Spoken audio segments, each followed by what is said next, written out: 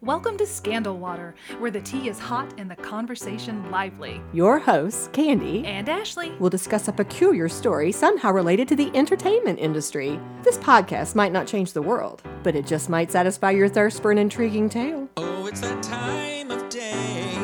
Tune in and hear what the ladies say.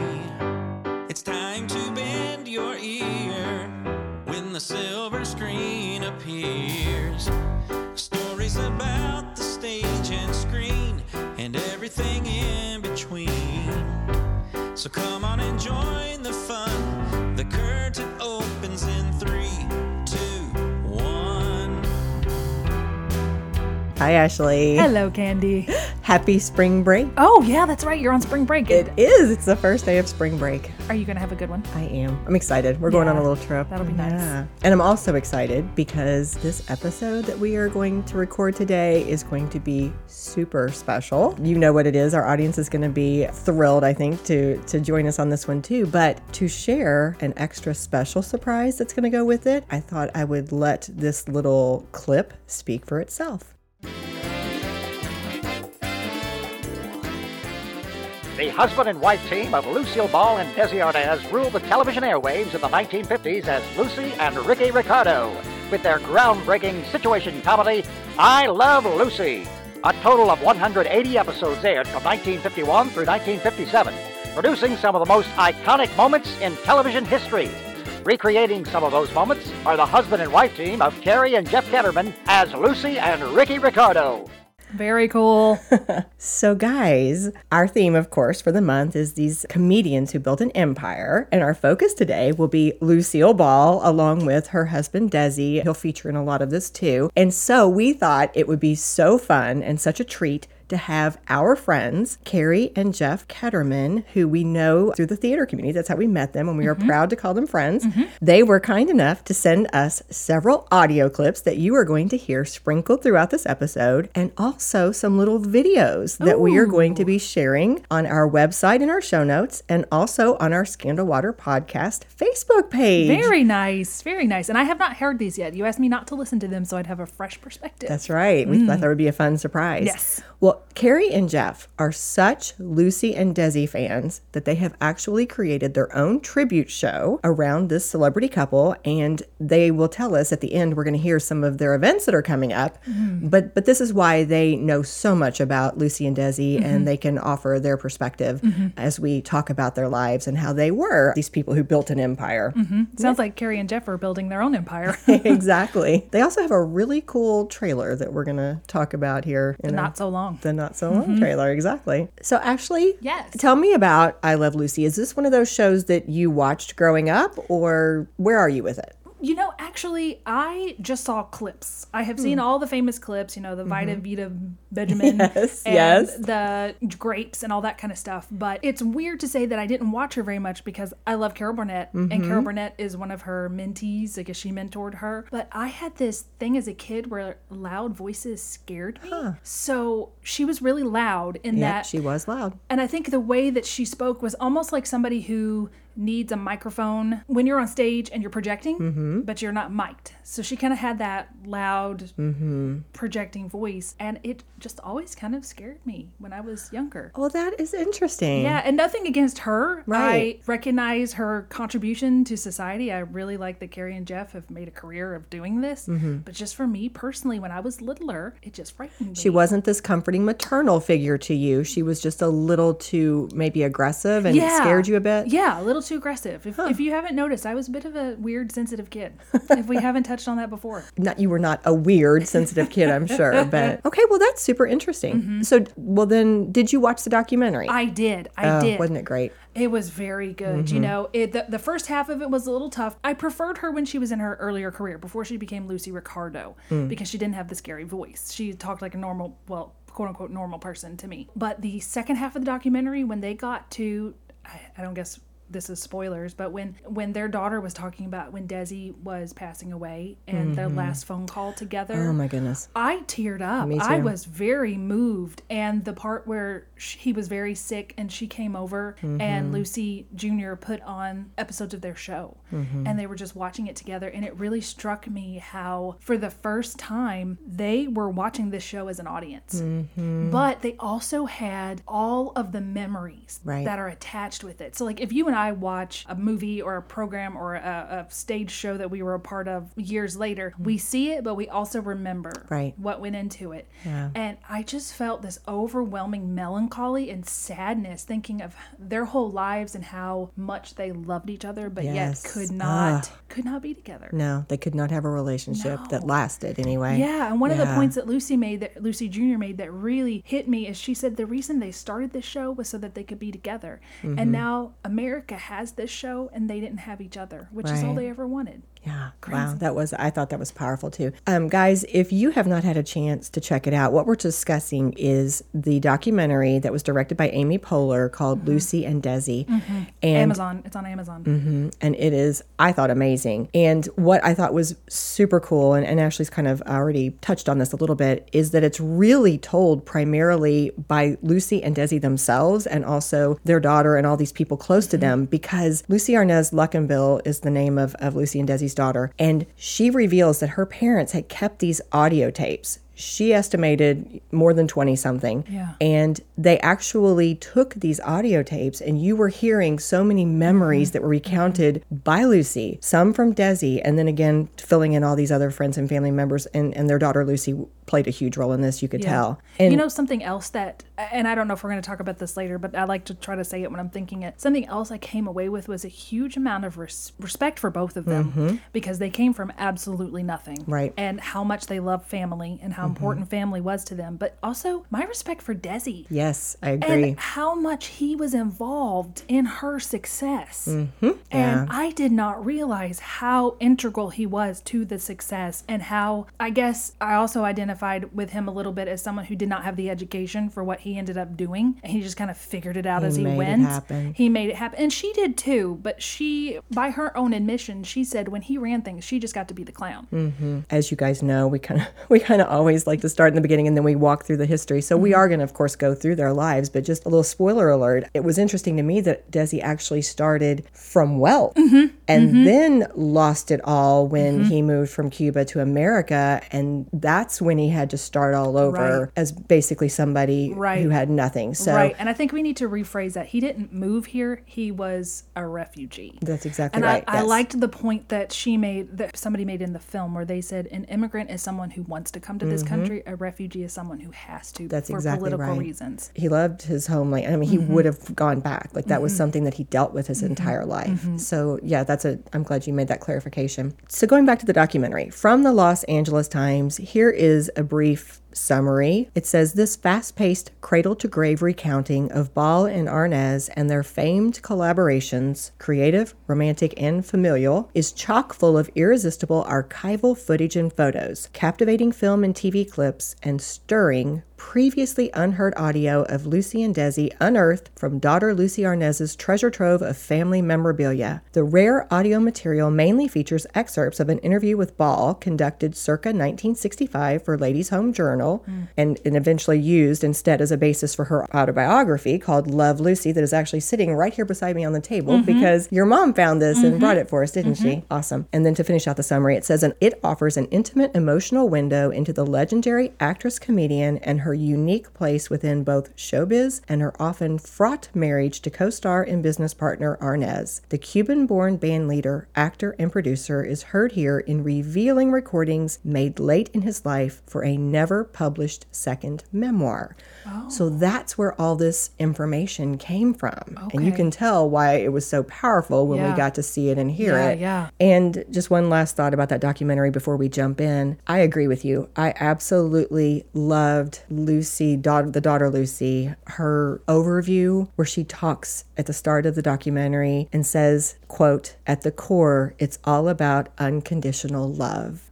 And that just framed it for me because I felt it. Like that is what it was. It was this story of this couple who could not be together, but it was still like that love was there throughout. Yeah. Well, before we move into talking about Lucy's history, here's just a tiny bit more, since we've just been talking about Lucy Jr. And is it okay if we call her Lucy Jr. just for clarification? And I think so, yeah. I just don't want listeners to get confused. Right. Okay, so since we've just been talking about Lucy Jr., I thought it would be fun to play a short clip from Carrie and Jeff where they talk about having the opportunity to meet her at one point. I heard they did that. That's neat. So let's take a listen. So in 2018, we did have the chance to meet Lucy and Desi's daughter, Lucy Arnaz. We were performing at the Jamestown Lucy Fest in Lucy's hometown, Jamestown, New York. And it was also the opening of the National Comedy Center, which is fabulous, by the way. It's such an interactive and unique experience that I highly recommend you check that out if you're ever in the Jamestown area. But anyway, we had just finished performing and we were walking through the Comedy Center and somebody had said, oh, you might want to go back a couple of rooms. Lucy Arnaz is walking through. So after having just performed, we were still dressed as Lucy and Desi, and we kind of both walked into this space at the same time and saw Lucy Arnaz, and we both looked at each other like, should we bother her? Like, is this going to be okay? And almost at the same time, we both kind of looked at each other and were like, can I get a picture with you? And I was just blown away. She was so nice. We ended up getting several pictures with her and chatted, and I'll never forget that she kind of elbowed Jeff and was like, my dad would have killed for those shoes. He had on these black and white spectator shoes a la Desi, and it was just so neat to have that connection and be like, oh my gosh, I'm talking with Lucy Arnaz, and your parents were Lucy and Desi. Yeah, she was just, so very kind, and she was enthused. She was actually excited, and that kind of made our day, the fact that she was so excited about us as we were about her. And she talked about how her parents would have loved this, and she truly appreciated the fact that, we were honoring her mother and father with what we were doing. So that meant a whole lot to us. That really did. Wasn't that cool? That's so neat. That's so neat on a couple different levels, because I can appreciate how it would feel for Carrie and Jeff to meet the child of your absolute heroes. And then I like that Lucy Jr. or Lucy Arnaz, I guess we could use those terms interchangeably, how supportive she is of her parents and how much she loves her parents and wants to continue their legacy. Sometimes kids of Hollywood legends, they don't feel that kind of, what's the word I'm looking for? Like that impetuous to just continue the family. But I feel like with both Lucy and Desi, that family was so important. Right. Lucy Arnaz was the one that took care of her father. Yes. In his last days. So that's just moving on a couple different levels. So I like that. I really like that. I agree. And while we've kind of paused here and we've shared a little bit about Carrie and Jeff running into Lucy doing their tribute show, let's go ahead and also play another clip from there where they just briefly explain how they got into doing this tribute show. I'd really like to know that. Yeah. I guess it started with the camper, right? Yeah, I think so. Yeah, we, both of us grew up, with the love for I Love Lucy and Lucy, but we actually didn't start really entertaining until we made the camper, and then people kept drawing correlations to us as Lucy and Desi, and we thought, well, why not? Why don't we just do an act? And that's kind of where that started, really. And we all know each other from the entertainment and theater world, so it was just an extension of, well, why don't we create our own little tribute show to our favorite duo? So thus the Lucy and Desi tribute show was born. About, 3 years ago? 4 years ago? 4. Yeah, 4 years ago.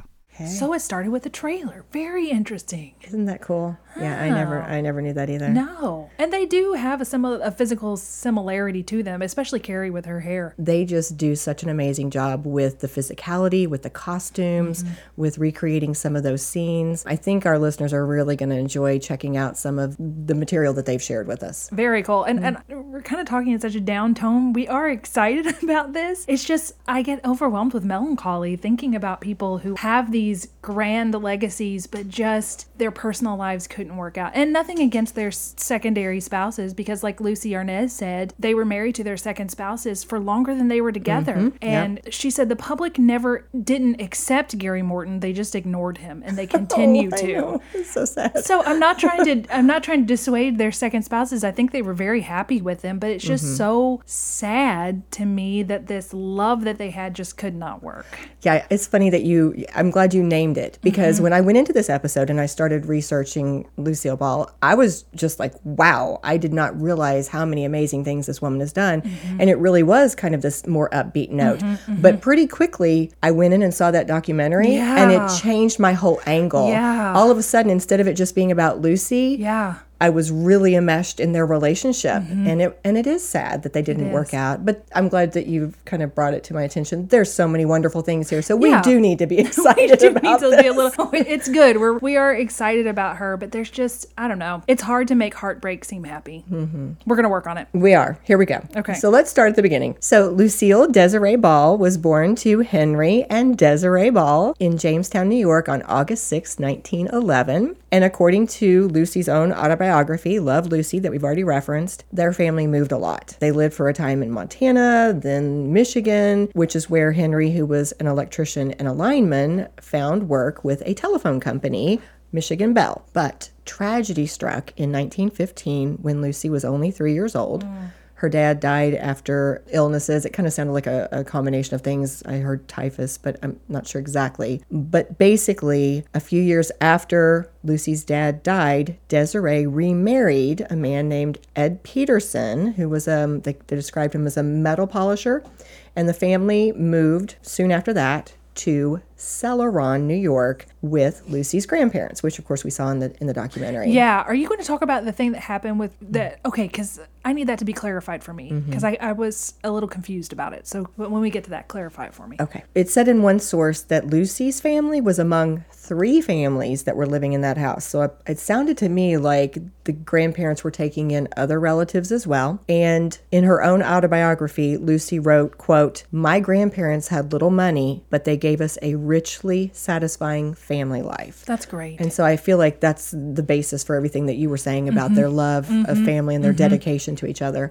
So they were poor. They were admittedly struggling for money, which means that everybody had to work to try to make ends meet. And we heard, I think in the documentary, Lucy was talking about selling hot dogs at one point. But she spoke very fondly of her childhood. She loved her grandfather in particular, and she felt like she had a good childhood there, and so she seemed very grateful for being taken in that way. Lucy's brother Fred, who we also heard on the documentary, I wonder if that's why she named her neighbor Fred Mertz. I don't know, but that's the first thing I wondered. I like that. But on the documentary, he talked about his grandfather being very kind, and he said because they'd lost their biological dad and grew up with their grandfather, that they really saw him as their father figure. He's the one who kind of stepped into that dad role. And of course, one thing that their grandfather did was take them to vaudeville shows every weekend. He was huge into that, and Lucy credits him for sparking her interest in the entertainment industry because of doing that. But then there was the tragedy, which I think is what you were referencing. Yeah, so explain it to me, what happened. It's interesting because I pulled some of this from the documentary, but I also found not many sources gave details, but I found one source that tried to fill in a few of the gaps. So guys, this is the best I could figure it out. If somebody has more to add, please come onto our Facebook page and fill us in. But it said that when she was in her teen years, her grandfather came home one day with what she described as a, quote, mysterious object wrapped in brown paper. And it was a birthday present for her brother, Fred, on his 12th birthday. And of course, that object was a .22 caliber shotgun. Okay.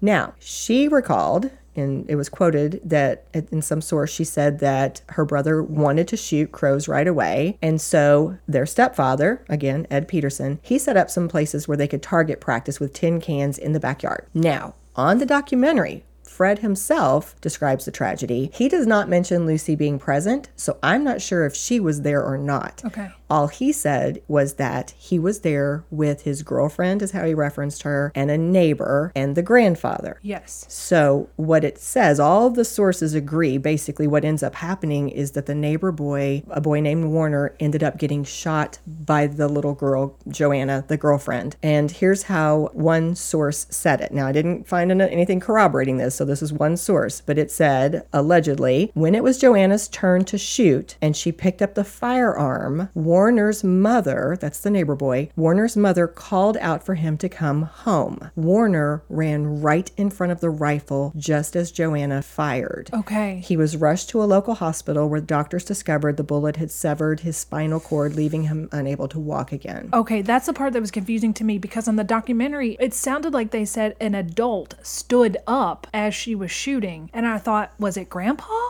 And then when they said that Grandpa ended up getting sued by the family, it sounds like the only connection they had was it was their weapon, but it was the girlfriend who did this. So why was it that her family, because it was their weapon? Well, the way it sounds to me is they're all on Grandpa's property, grandfather's property. He's the one who had given he's in charge. He's the one who had given the rifle to the 12-year-old boy, was letting these kids play with it in his backyard. Okay. So I think he was held responsible, Okay. basically. Yeah, that's what I was confused about, is why, if he wasn't the one wielding it, but it was more like you were the adult in charge, this is why you're being held responsible. And Lucy did say in the documentary that when they sued, they also made very ugly allegations. So she said, if I get this right, that they were accused of using the boy for target practice. Yeah, she literally said, they said, quote, horrible things.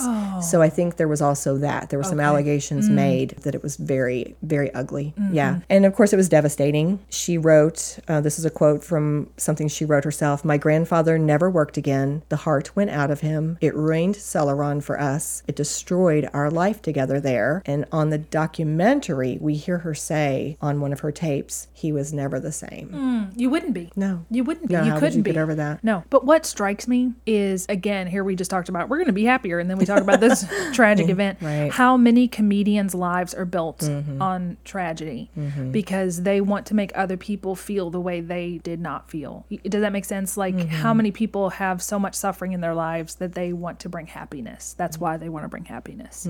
I like that thought. I think it also speaks to wanting to overcome. Like when you have hardship, when you have bad things happen, a lot of times people who are very strong-willed, like it makes them more determined than ever to overcome and to make good and to move on. Well, according to her daughter, Lucy Arnaz, Lucy left for New York City as soon as she was old enough, but things didn't go as well as she'd hoped. It said that she went to try to take acting lessons and they sent her home. According to Lucy Arnaz, they said she had no talent and that her mother was wasting her money. Wow. So Lucy Arnaz, said that her mom stayed in Jamestown a few more years, did some plays here and there, but she was always acting out. She was always pretending, putting on shows like this woman was meant to perform. So after a few more years, Lucy's mom told her to go back to New York City and try to pursue her dreams, and that's what Lucy did. So according to the documentary, Lucy was only about 15 or 16 years old when she first tried to make her way in the entertainment world. She started out trying to be a showgirl, but she was not very good at it. And Lucy was so self-deprecating. Yeah. She would say she was a dud, or she really was down on herself. Well, that know thyself. I mean, maybe she was, and she's just like, hey, that's just what I was, and I appreciate that. I like it when people are honest about what they were able to do. I liked it too. But then she knew her strengths, because even in the documentary, she said she turned to modeling and she was good at that. There she you go. acknowledged she was good at it. But she decided she needed a new identity. So she took on a new name and said she was from Montana. And the new name she picked was Diane Belmont. And according to Lucy herself, she said, quote, "I always loved the name Diane, and I was driving past the Belmont racetrack and the names seemed to fit together." It does. It's very glamorous sounding. So she was incredibly successful as a model. She modeled everything from dresses to hats to cigarettes. She was beautiful. She really was. At one point, she became a Chesterfield girl. And in one of the articles, it said, quote, "America grew to know her on billboards, magazine ads, and on posters in drugstore windows." She was getting her name out there as a model. Or Diane was. Diane Belmont was from Montana. But her break into film came when she was cast as one of the showgirls roles in the movie Roman Scandals, which came out in 1933. And it said in the documentary that, this was Lucy talking about it, she said it was so last minute that they didn't have time to do a screen test. She said, which is good because I'd have been terrible. That's right. She wouldn't have made it. But because they couldn't do a screen test, she got that gig. It was supposed to take 6 weeks. It ended up taking 6 months. And that is where she realized she was meant for this and she was never going back. Her daughter, Lucy, is quoted as saying, quote, "She went with the Goldwyn Girls and made a movie called Roman Scandals with Eddie Cantor. And she was only out of work for 24 hours the rest of her life." What? I mean, that was, I think, being facetious, but she made the point. Like, that's it. That's what set her off on her career that made her mom basically a workaholic in that field forever. Yeah, and I did get that too from the documentary, that she was definitely a workaholic. She was a workaholic, and she also was very much in demand. Like I think it was a statement on the fact that once she broke into it, people wanted her. Like, she was always getting jobs. And you got to capitalize on that. That happens now. You know, we'll see a couple years where Charlize Theron will be in everything, or Jennifer Lawrence will be in everything, Chris Pratt, all these people, for a couple years they'll be in everything, and then they drop off. And I think they realize that, like, I got to capitalize on this while I can, because now we have more stars. Back then we didn't have as many, you know, and it wasn't as many choices. So she was sticking with it as long as it was going to take, and it ended up being a long ride. Yeah, this woman was a hard worker. She talked about the fact that back then you didn't have like set working hours. Right. And she might have been up until 3 a.m. finishing something and then the next day be called in at 6. Yep. And she was there. She was doing it. She was working hard. She would take any role. And I think that comes from the poverty. I think that definitely was part of it, for sure. So she was active in movies. She didn't have like leads necessarily, but she would take it. The B movies, right? The queen of the B movies. And she would do whatever. That was another thing she said. You know, other actresses wanted to be beautiful, but if they said, you know, take a pie in the face, black your teeth, get into a fight, she was like, okay, fine, I'll do it. She did it all. Something that I didn't know as much about was the fact that she also got into radio. Some of her earliest gigs that I was trying to find out, like, when did this start? How early did this start? And the earliest I could find was around 1937, 1938. And she was a regular on a show called Phil Baker's Gulf Headliners. And she was also on The Wonder Show, which was hosted by Jack Haley. Phil Baker's what? Phil Baker's Gulf Headliners. I don't even know what it means. That? I don't know. But she was on it. She was on it. Yeah. But the one that was super fascinating to me was this one called The Wonder Show, which was back then, I think they named things after the products that sponsored them. So it was Wonder for Wonder Bread. Bread. Yeah. And Jack Haley, by the way, is the guy who ended up being the Tin Man in The Wizard of Oz. You knew that, right? So she was on his show and she was a regular. I think they called her like his sidekick or something like that. But she was on it quite a bit. She loved it. She got a good reaction. But here's the part that was fascinating to me. I found out, I'm taking just a little bit of a turn down this rabbit trail. You're doing it, Ashley.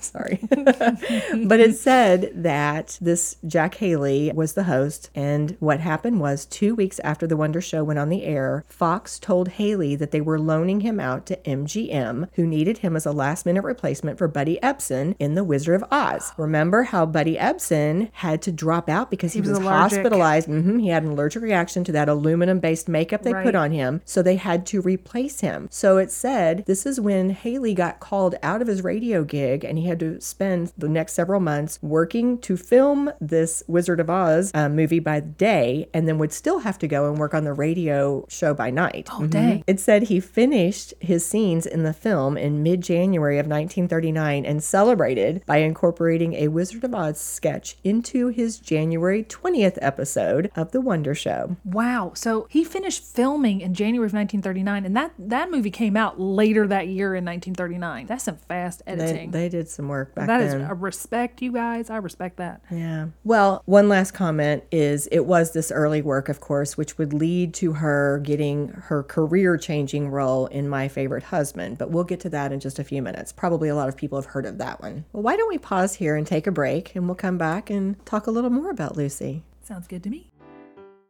Have some hot tea you'd like to spill? Don't forget, May is a listener request month. Submit your suggestions at scandalwaterpodcast.com no later than May 1st. If we select your topic, we'll send you a Scandal Water Podcast sticker as a thank you. Cheers! All right, so moving on. Do you remember the story of how Lucy and Desi met from the documentary? Oh, yes. Okay, so he was cast in a film, and she was going to play the ingenue. And she had been doing something, and she came from shooting, and she had a black eye. Or I don't think it was a real black eye. It was a black eye makeup. Right. And she walked past him, and they said, that's Lucille Ball. He's like, that's the ingenue? That's going to be who plays it? But then he saw her later that night, and he's like, what a woman. They said, you already met her. That's Lucille Ball. He's like, that's Lucille Ball? So I think he was pretty much infatuated from second sight. It wasn't love at first sight. It was Second not love sight. at first sight. It was love at second sight. I thought it was a cute story, so I thought I would let you tell that because I knew you'd remember. So to fill in a few more of those details, Lucy was 28 and Desi Arnaz was 23. Oh, I wondered what the age She difference was is. older. Oh, okay. When they met, and they were filming that RKO Studios movie called Too Many Girls, Okay. which, by the way, sadly, some people said later was pretty ironic considering how he turned into such a womanizer.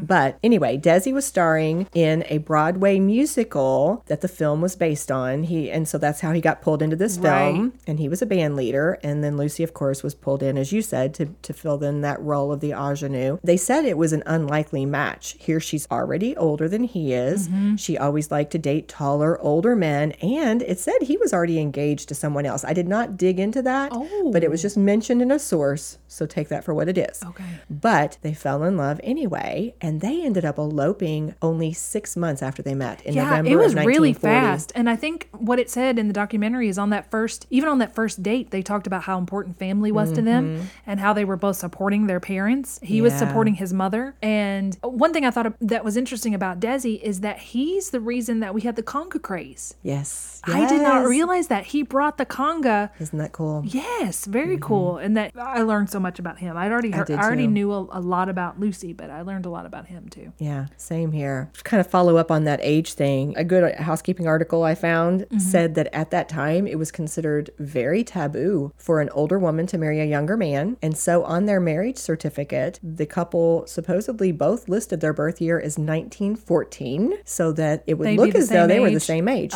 She was actually born in 1911. He was actually born in 1917. So they both like fudged it to meet in the middle. Okay. It was also supposedly a little unusual for her and him to match up just because the fact that he was Dark skinned. Yeah, he was a person of color and she was not. And so that was something else that was unusual for that Yes. time period. Yes. Yeah. But it said after they were married, Desi's career as an actor at MGM fizzled. So he ended up going into the Army for 3.5 years. And then, of course, he was also touring on the With his road band. with his band when he wasn't in the Army. And so, according to Lucy in the documentary, he was basically gone for first 8.5 of the first 9 years of the marriage. Yeah, they were Yeah. together for I think they said in the first 10 years of their marriage, they were together a year and a half. Isn't that awful? I mean, I just can't even imagine. They separated for a period of time in 1944. Lucy filed for divorce. Even back then, allegedly, it was because of infidelity. Really? And he was doing some drinking. Oh, see, I thought that happened more later on when he got really stressed with the job. I mean, I think it came back, but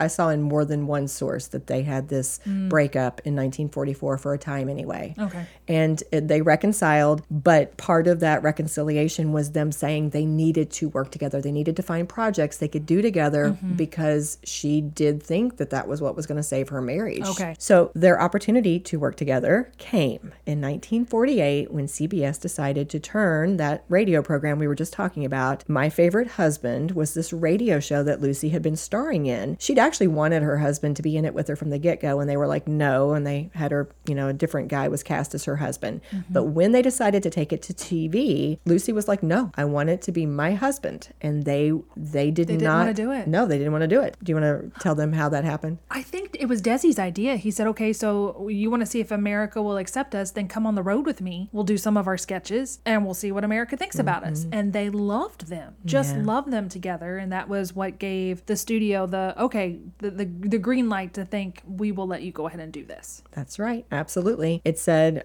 here's the way it was written in my notes, sticking to their guns, they launched this touring vaudeville act and they were basically showcasing, this is their chemistry. This is how they can work together. And as you said, it was incredibly, incredibly successful. It also caused them to launch their production company, Desilu, which was their names put together. Of course, we've already said that, but this was in preparation for them going into this TV show together. So this all kind of happened at the same time. They The summer of 1950 was when they took this tour, and they also formed their company right around the same time. Okay. And so by 1951, CBS and their sponsor, Philip Morris, said, yep, we're ready to do this. And they okayed this weekly half-hour comedy program, which would co-star this husband and wife team. Mm-hmm. And something else I thought that Desi was really smart about, he said, Lucy's better in front of a live audience.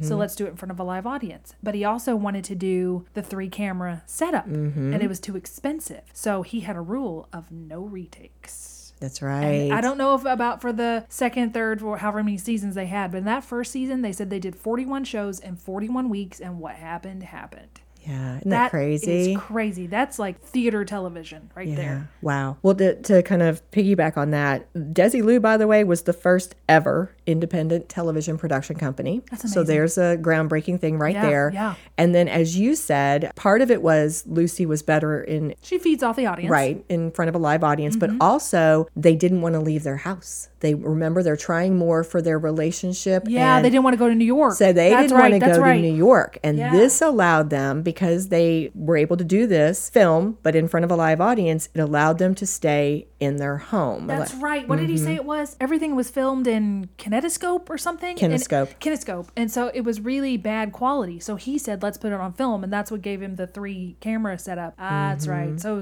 but it was too expensive. This is the way it was written here in my notes. When executives balked at the idea of the dominant East Coast audience watching the show by way of kinescope, which was a low-quality recording used to accommodate the time zone differences, that's when Desi suggested they record the series on high-quality film.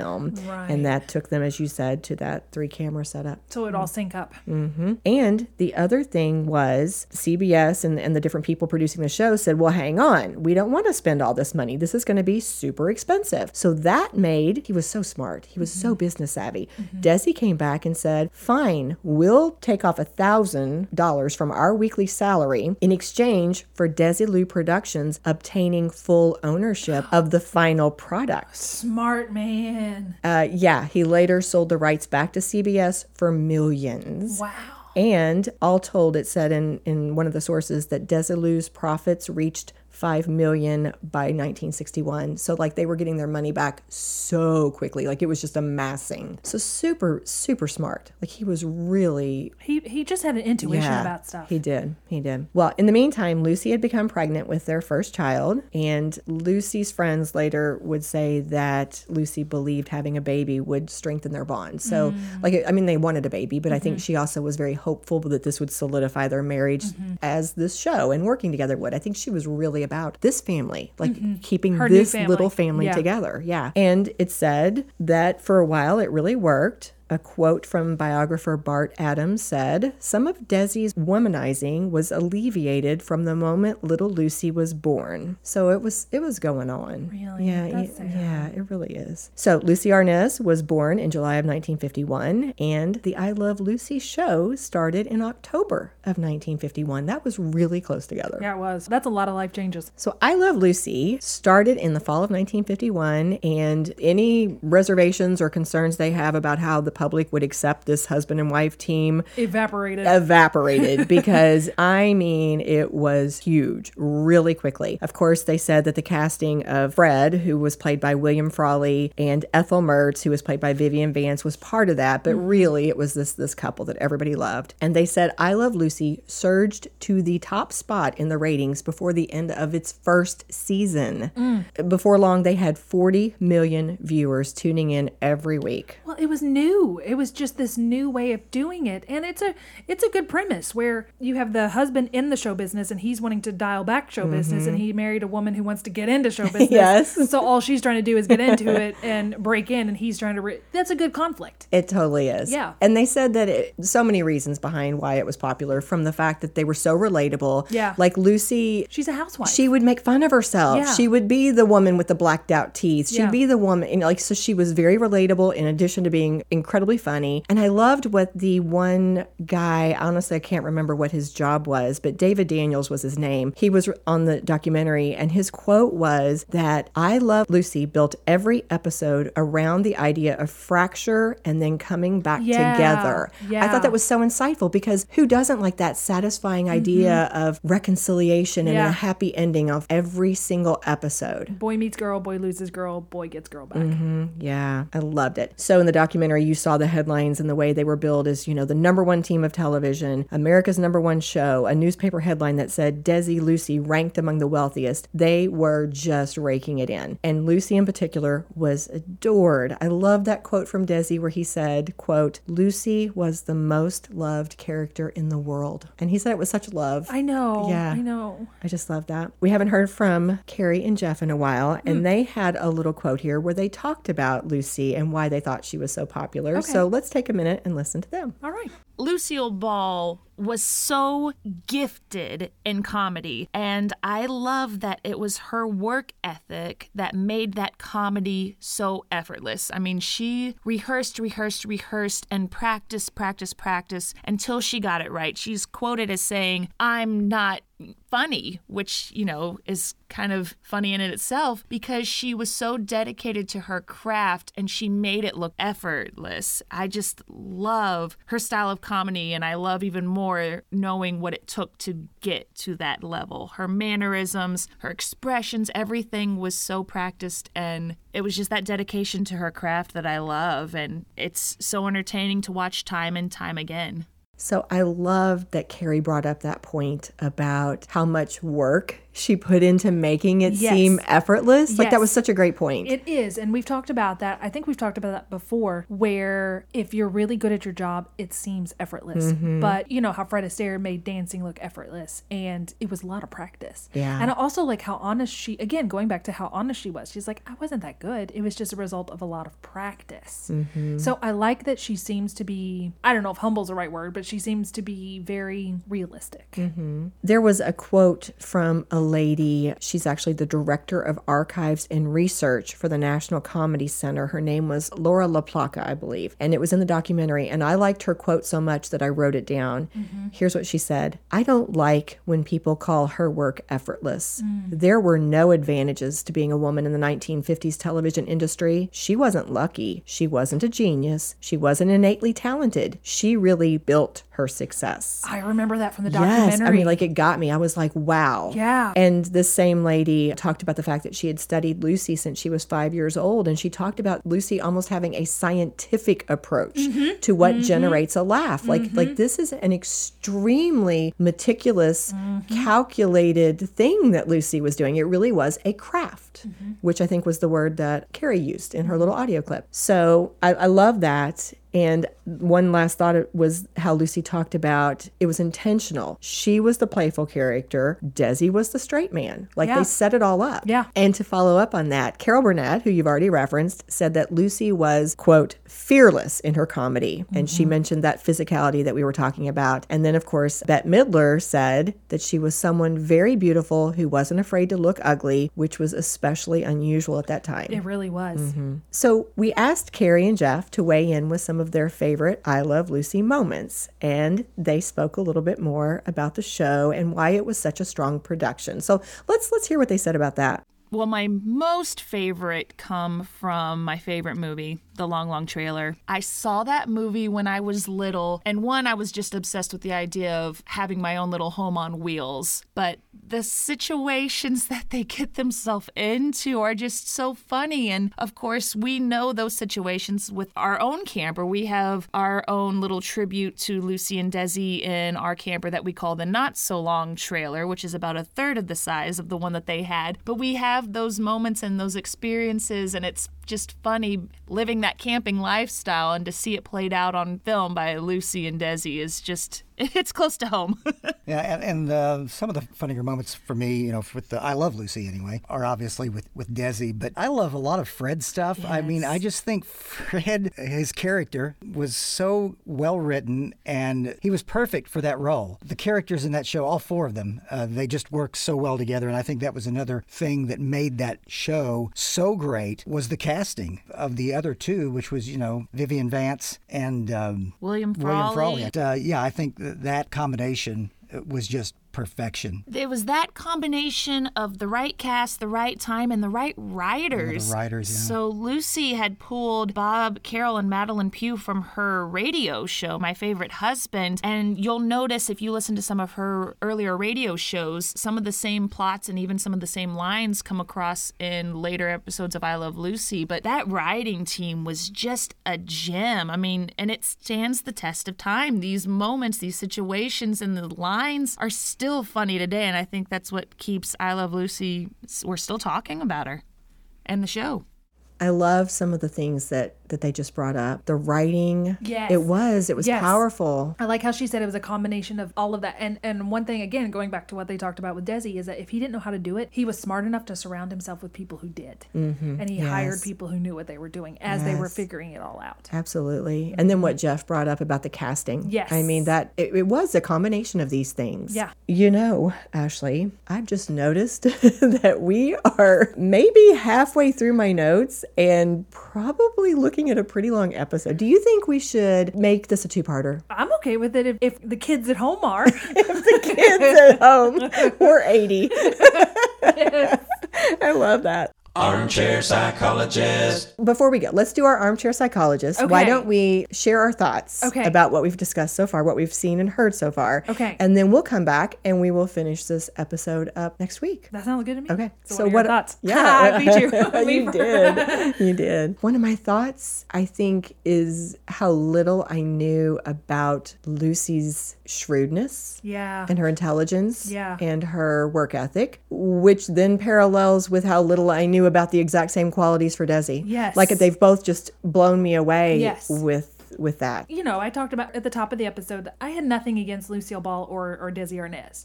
It was Lucy Ricardo and the loudness of her voice. So there's, nothing wrong with them. That was just my childhood kicking in. So for me, I am discovering them. Right.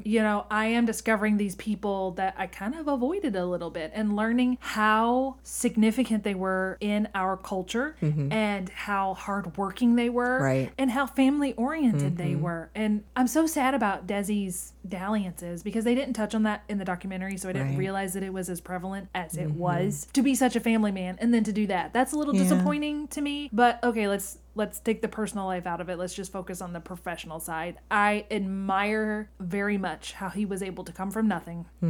Well, how he was able to start over from nothing. Yes. And to kind of guess his way to this success. And how hard she worked to be the success. And how honest she was about her own level of talent. And said, I don't care if I'm not the most talented, I'm going to work the hardest. It harkens me back to Marilyn. Because that was also Marilyn's philosophy early on. Right. Of, I'm going to work the hardest. I'm going to That's show right. up at 6 a.m. and I'm going to be here because what if opportunity knocks and I'm not there to answer? So I see a lot of that same drive. And she valued that. You're talking about Marilyn made me remember something that came up in the research was Ginger Rogers. Is it Ginger Yeah. Rogers who danced with Fred Astaire? And Yes. Lucy talked at one point about I don't remember what the role was, but Ginger's mom was somehow involved in the entertainment industry. And Lucy kind of studied under her a little bit. And so she watched firsthand the way Ginger Worked hard. and really did not innately have this dance ability, this acting ability, any of these skills. But Lucy applauded